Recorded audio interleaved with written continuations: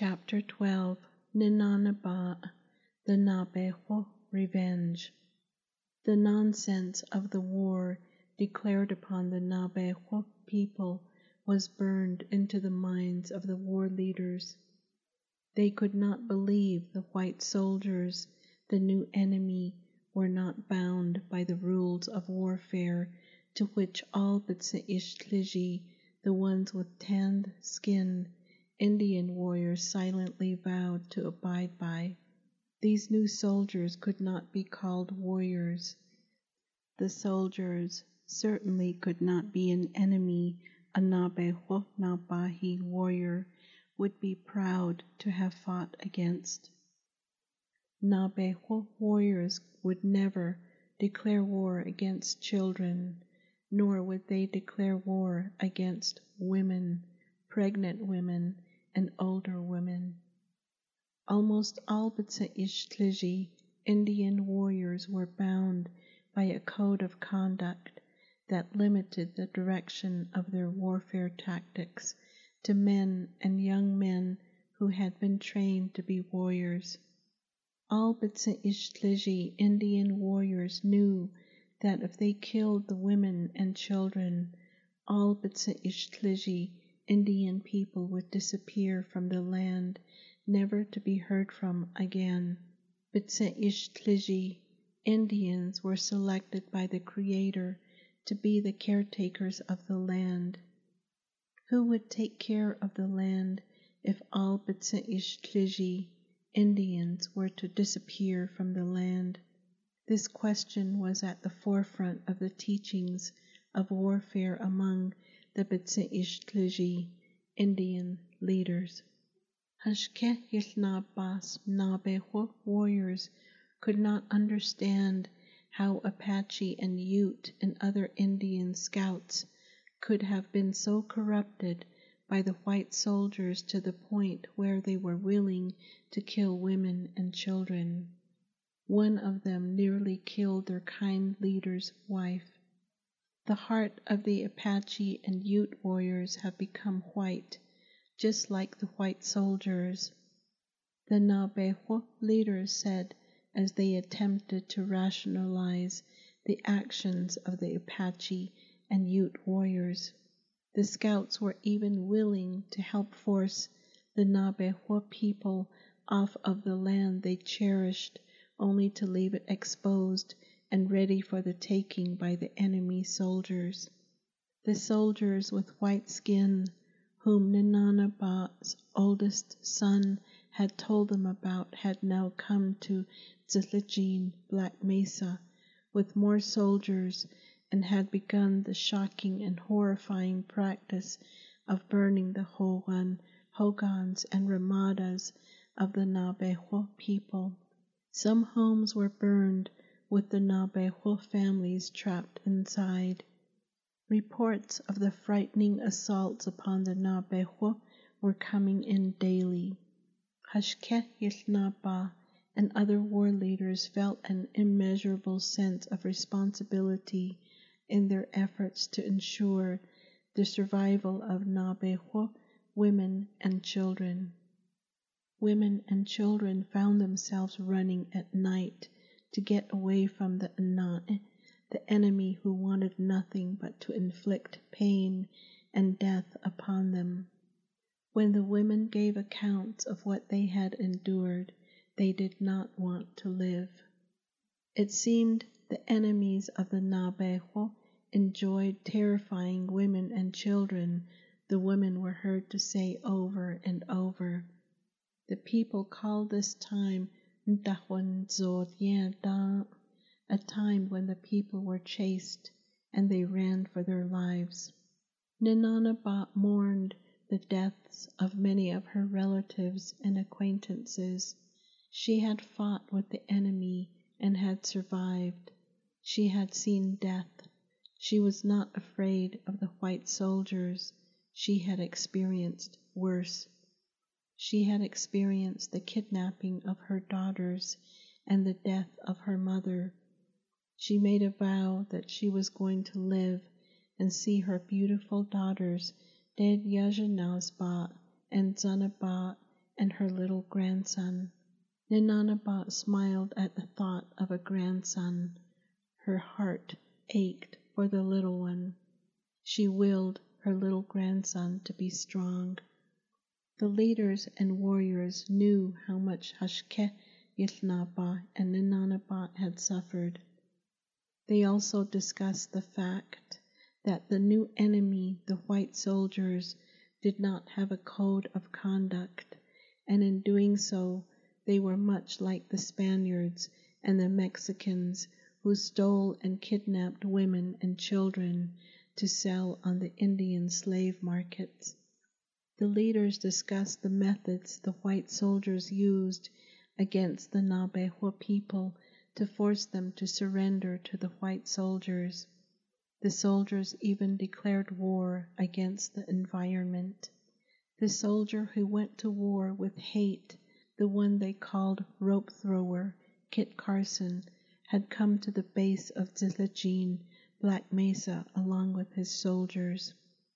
They burned the Nabehua cornfields and fruit orchards and herbs and wild plants. To make the fire spread over a large area, they set fire to the tail of rodents, and as the rodents tried to frantically outrun their burning tail, the vegetation the Nabehua people depended upon also caught fire. Nabehua women told their children, "A man who hates that much is one who also hated his birth." The Nabehua warriors and leaders could not understand how a warrior could be proud of making war against harmless and helpless animals and elements of the environment. These were methods a Nabehua warrior would never employ in warfare. If a Nabehua warrior conducted warfare in such a way, his life would be declared meaningless, and he would be a person who could not be trusted as a warrior because he brought shame on the Nabehua ethics of warfare. The warrior would then lose his status as a warrior. Hashké Yilnaba and his warriors did get a certain amount of revenge. Hashké Yilnaba held meetings with his Nabehua warriors of Zillegine, Black Mesa. They had to protect their women and children.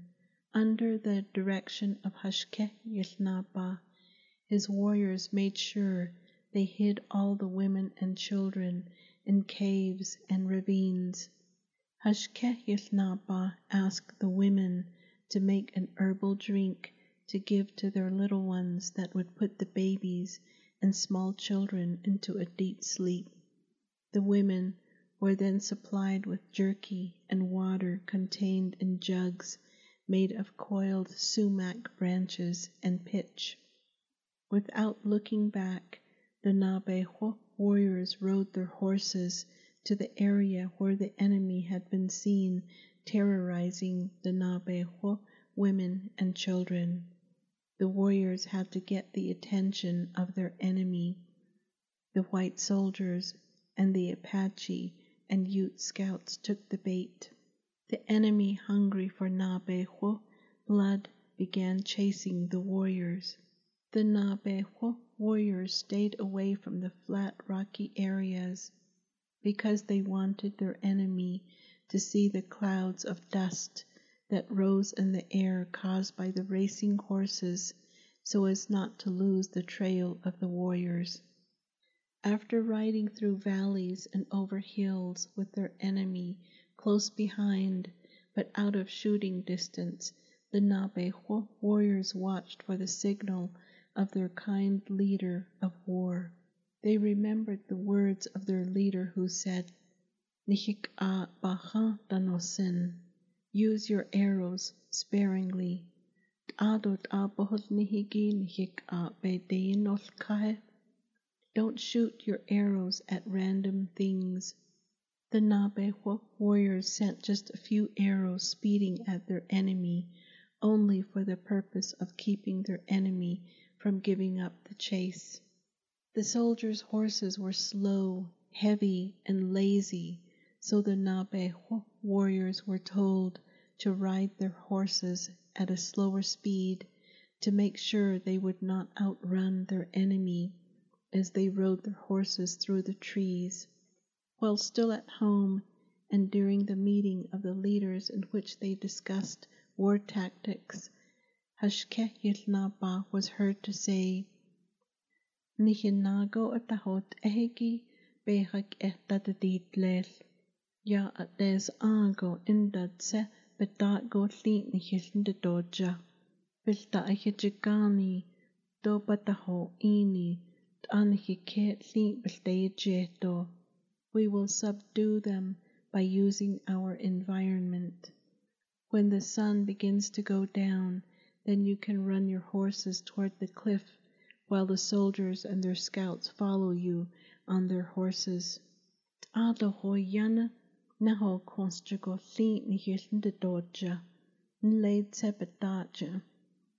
Nihie aid ado altsahwinzene sebetaje. Abich ento nihili nishnajiko edo tago nishtlajigo nihiltate doja. Bilta ahijigani do bataho ini eit annasli biltate doja. Nlebeta gali bilatache doja.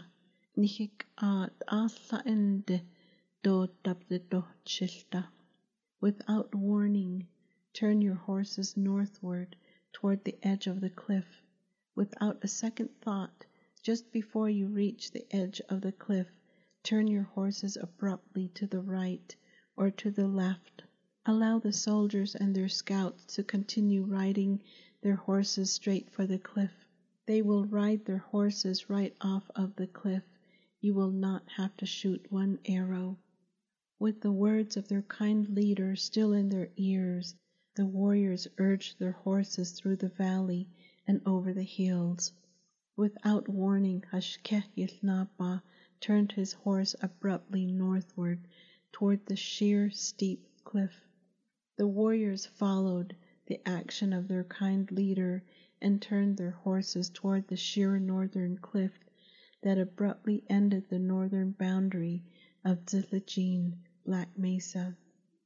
The terrain was rough and the soldiers' horses were tired.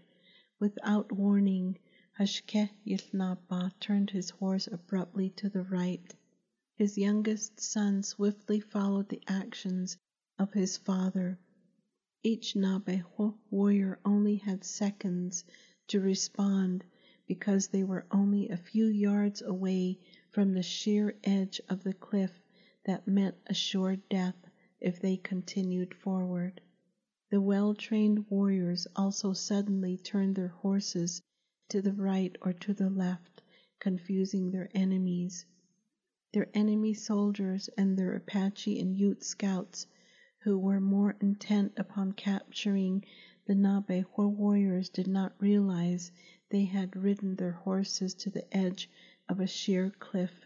Hashké-Yilnaba and his warriors stopped their horses just in time to watch their enemies ride their horses right off from the edge of the high cliff. The white soldiers, with a wild look on their faces and their eyes open wide, screamed as they went flying over the edge. The wind picked up their hats and batted them around playfully above the falling soldiers. The Apache and Ute scouts tried in vain to stop their horses in time. Instead, they silently went flying over the edge. The wind picked up their long black hair and lifted their hair high into the air.